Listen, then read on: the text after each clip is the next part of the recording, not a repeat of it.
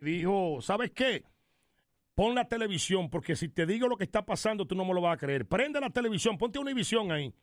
Y yo, pero dime qué pasa, ponte Univisión. Y cuando prendí la Univisión, rápidamente había una transmisión simultánea en vivo desde Times Square. Lo que pasó con el 9/11, las Torres Gemelas. Yo estaba en la Universidad del Sagrado Corazón, en Santurce, Puerto Rico.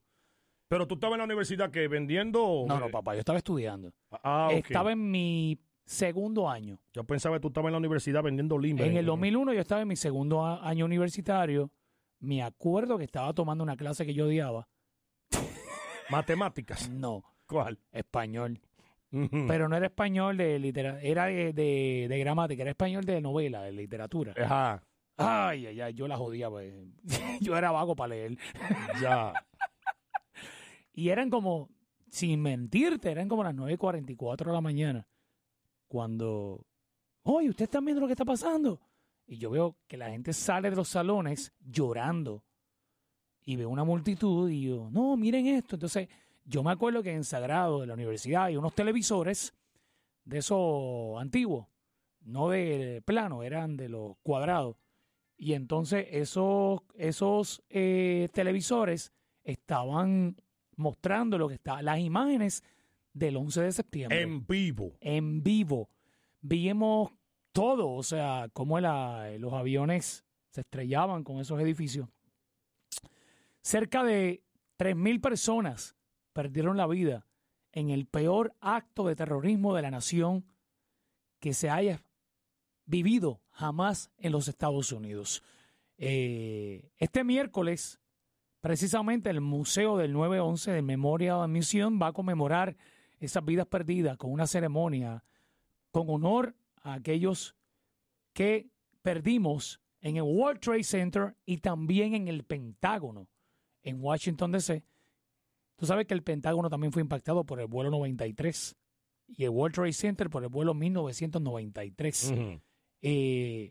Yo quisiera saber, ¿tú tienes familiares cercanos o amistades que tuvieron personas que estuvieron ahí, que perdieron la vida o sobrevivieron esos ataques o que lo vivieron en persona, en carne propia?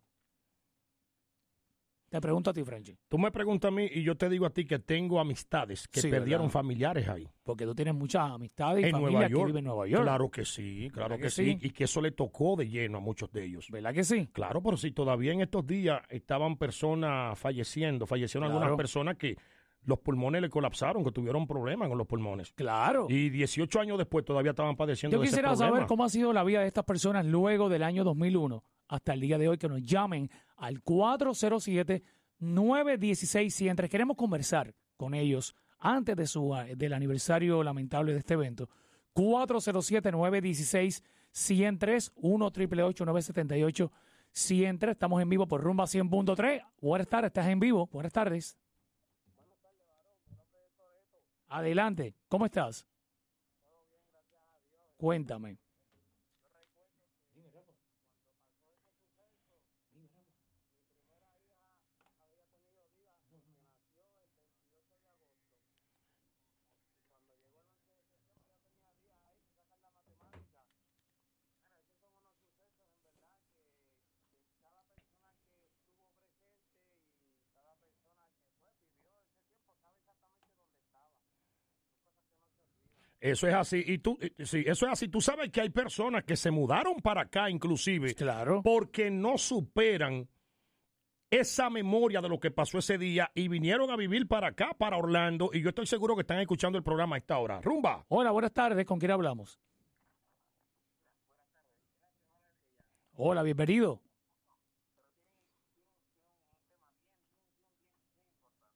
Y sensible también. ¿Cuál es tu nombre? Josián, puertorriqueño. Cuéntame tu historia. Cuando ocurrió esto, yo estaba con mis hijos en Miami,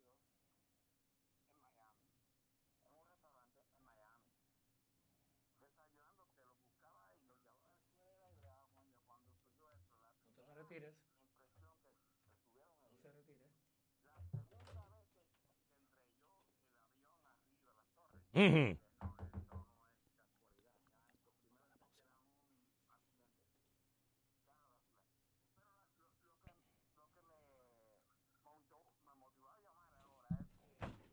eso dice que ¿cuántos matrimonios que tuvo?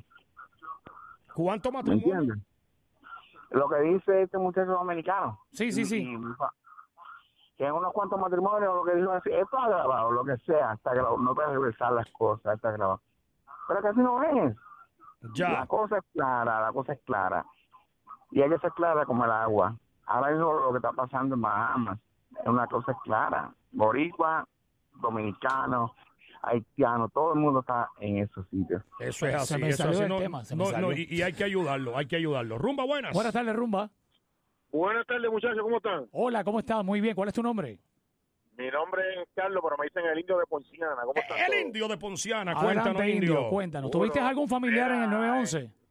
No, mira, no tuve familiares, pero para aquel tiempo yo trabajaba con US Airways. Sí. Y dos de los aviones, bueno, el que chocó en el Pentágono, me acuerdo yo trabajaba limpiando los aviones de noche. Sí. Y esos aviones yo los limpié e inclusive cuando en ese momento teníamos el tiempo del break, todavía no era hora de salir, esa gente pasaron por ahí por la seguridad. Dios Una mío. cosa terrible. Muchacho, Y yo me traumaticé, honestamente, traumaticé ¿Qué aeropuerto era?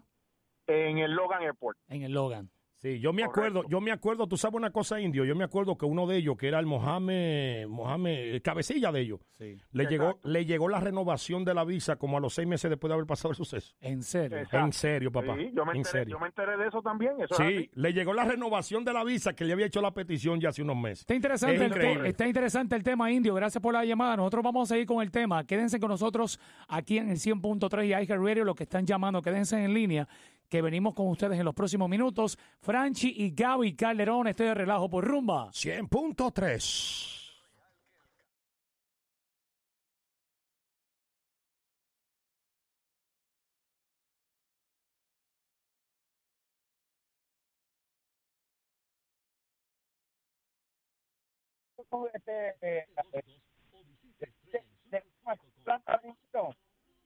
Rumba, adelante con tu opinión. Hello. No sale. Hola. Hello. No, sigue por próxima llamada. Rumba. Buenas tardes. Hola. ¿Qué sale ahí? Sí, Ponle en no. voice track.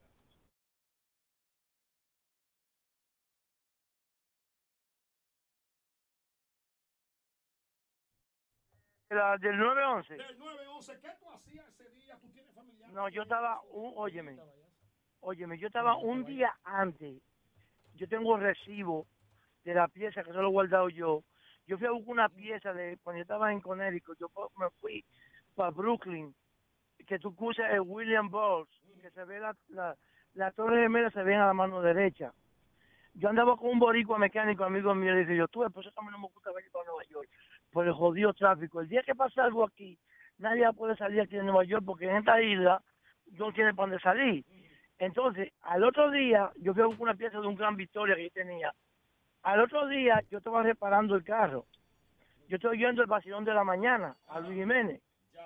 Y oigo que dice Luis, llamo a una audiencia donde Luis dice que se trayó una avioneta en una de las torres. Yo dije, diablo, ahí está Luis otra vez jodiendo de nuevo, otra vez relajando. Wow. Sí, porque Luis tuvo un problema en Nueva York cuando se puso a relajar en el túnel, que con una gente que alguien se metió a explotar el túnel y tuvo problemas. A Luis le metieron una multa casi de $1 millón. A Luis le metieron una multa por eso. Yo dije, ahí está Luis jodiendo de nuevo otra vez. Y cuando yo veo que la gente está llamando, le digo yo a la mujer mía, oye, prende la televisión, pon el canal 7, que siempre tienen helicóptero, tú sabes, andando en Manhattan. En ese momento que ella prende la televisión, te lo juro por mi mamá, que estaba muerta en el Jersey. En ese momento se metió el otro avión y ¡pum! Dentro de la torre. En ese momento, cuando ella me estaba dando el chocolate. Había personas que pensaban que era un accidente aéreo hasta que se estrelló el segundo avión. Sí, Ya ahí por ahí todo el mundo pensaba que era una avioneta. Espérate, no puede ser. Todo el mundo pensaba que era una avioneta. Que se iba a estrellar la primera vez. Cuando pasó en el segundo intento, en el segundo avión, ahí mismo yo tenía la televisión prendida, se metió el segundo avión para adentro. Yo le dije a la mujer mía, digo, están atacando a este país. Algo está pasando, eso nunca ha pasado en este país. Y entonces, el muchacho que estaba dando la llave, el puertorriqueño, se llama Roberto, él vive en Jersey City. Yo lo conozco a él por 30 años. El que estaba dando la llave para que la gente saliera. Yo lo conozco, él vive en Jersey City, New Jersey. Ese chamaco. Y tú crees que, yo te voy a hacer una pregunta ahora a ti. Yo te voy a hacer una pregunta que nadie, yo sé que te la he hecho. ¿Tú crees que eso fue verdad? Que esa torre la tumbaron en los aviones. Yo te voy a hacer... Ay, Dios Y mío, tú sabes que señor. eso es mentira. documentales, hay un sinnúmero de No. política de este país que yo ni me atrevo No, a escribir eso. Franchi, Ajá. esa torre la tumbaron, la dinamitaron, porque el chamaco dijo, el mismo boricua dijo, que una semana antes hicieron un simulacro a las 8 de la mañana. Hicieron un simulacro a las 8 de la mañana para que el edificio se vaciara. A las 8 de la noche.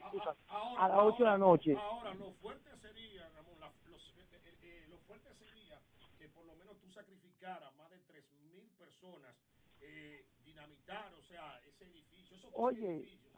O sea, es una cosa que hasta duele pensarlo. Yo prefiero seguir dentro de la inocencia de eso. Y respetar la memoria de todos aquellos que perdieron su vida ahí y los familiares que escuchan el programa. Franchi, yo sé que tú llegaste ahí a los Twin Towers. Yo llegué ahí. Sí, claro. Ok. El Estados Unidos nada más tenía un 20% dueño de esos Twin Towers. La torre 1 tenía un zip code diferente y la torre 2 tenía otro zip code, como una ciudad. El 25% lo tenían los japoneses, el 30% lo tenían los judíos de esa torre, de esos edificios. Bueno. ¿Por qué sacaron de abajo de la torre, que tiene 9 pisos para abajo, que yo estaba allá abajo, donde está el tren? ¿Por qué sacaron el tesoro de ahí afuera? El oro lo sacaron para afuera. Te voy a decir algo, eso es un caso de primer impacto. Yo no me voy a seguir metiendo. Chacho, esto es un caso de indagación que ya yo no... Yo le voy a dejar eso a María Celeste y a Jorge Ramón. Buenas tardes, estamos en vivo. Franchi Gaby, adelante con tu historia. ¿Con quién hablamos? Con María. María, ¿tuviste algún familiar o algún sobreviviente de la...? Bueno, yo no realmente, yo soy profesora y me encontraba ya en Nueva York y cerca de la zona, inclusive... O sea, que tú estuviste en vivo. Claro, yo trabajaba en Eastchester, School District, en las escuelas de Eastchester, cerca de Bronxville, y cuando primeramente el primer avión se estrelló, inmediatamente recibimos la noticia en la escuela, de una vez se activó el Code Red, o la alarma roja, ¿no? Donde tenemos que tirarlo todo en el piso y todo eso. Esa fue el Code Red más largo de mi vida, porque estuvimos en el suelo con la luz apagada por como casi 2 horas, porque estábamos en el área. Específicamente cuando todavía no se ha estrellado el segundo avión. Cuando se estrelló el segundo avión ya tú sabes que no nos alarmamos porque teníamos estudiantes ahí y eran niños de kindergarten y primer grado, ¿no? Tuvimos que mantenerlos todos en el suelo tranquilos, suerte que muchos de ellos eran autistas y le teníamos como una terapia de unos headphones con una terapia de música tranquilamente, pero una de las asistentes que estaba en la clase, su novio está en la torre 1 y él pudo salir de ahí, pudo salir inmediatamente. Entonces ella perdió comunicación porque recuerda que todos los celulares se bloquearon todos, todas las antenas y todo eso, no había casi comunicación ahí. Entonces fue muy duro, perdimos a muchos padres que trabajaban en la torre gemela porque eran ejecutivos de la torre. Entonces tuvimos algunos estudiantes de toda la escuela, el distrito escolar, que perdieron familiares. Y lo que más pena me dio que fue que una de las profesoras de nosotras que se iba a casar una semana después, el novio fue uno de los bomberos que quedó abajo cuando se desplomó la primera torre. Dios mío. Wow. O sea que esto fue inolvidable para mí, una experiencia que jamás yo me voy a olvidar, jamás. Bueno, y yo te agradezco que la hayas compartido con nosotros aquí en Rumba, iHeartRadio y las estaciones que también te están escuchando. Sabes que esta grabación también fue parte de un podcast que también va a ser accesible a toda la comunidad. Tu historia será escuchada en el mundo. Gracias por llamar. Gracias por Ok, llamar. gracias. Bendiciones, mi corazón. Rumba, buenas. Buenas tardes, ¿con quién hablamos? Buena, con Antonio, con saludos, Franchi, Gaby. Antonio, ¿tú tuviste que ver, tienes alguna historia del 9/11?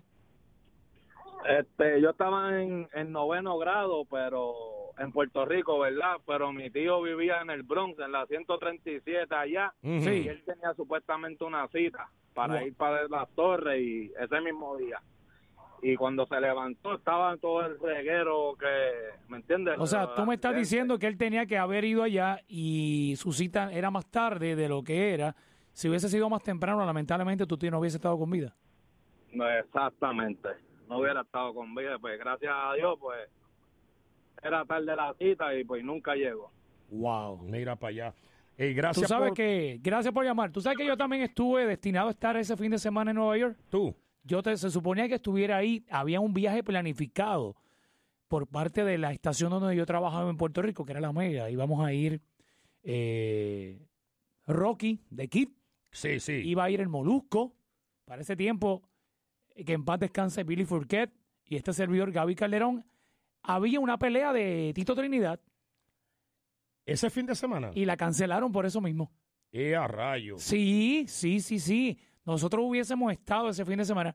Yo no fuimos porque al final no decidimos ir y gracias a Dios, o sea, hubiésemos estado en Nueva York en ese revolú y lo más probable a lo mejor hubiésemos estado por esa área, pero sí, me acuerdo, de esa fecha había un par de cosas que iban a estar sucediendo en Nueva York y lo más probablemente nosotros hubiésemos estado. Vamos para la próxima Sí, llamada. Tú sabes que Ángelo Martínez fue policía en ese tiempo. Ángelo Martínez, presidente de Mojitos Ultra Lounge. Ah, sí, Era policía en ese tiempo. en Nueva York. Sí, y dice Ángelo exactamente que una de las primeras llamadas la recibió él. Él fue uno de los primeros en responder. Los first responders, Sí, dicen que ese día murieron 23 policías. Wow. Después del 911 han muerto 218. Y eso O sea después... que Ángelo estuvo trabajando en ese momento. Nos gustaría como comunicarnos con Ángelo por ahí para nosotros conversarlo con él. Claro que si sí. Ángelo nos permite poder salir al aire.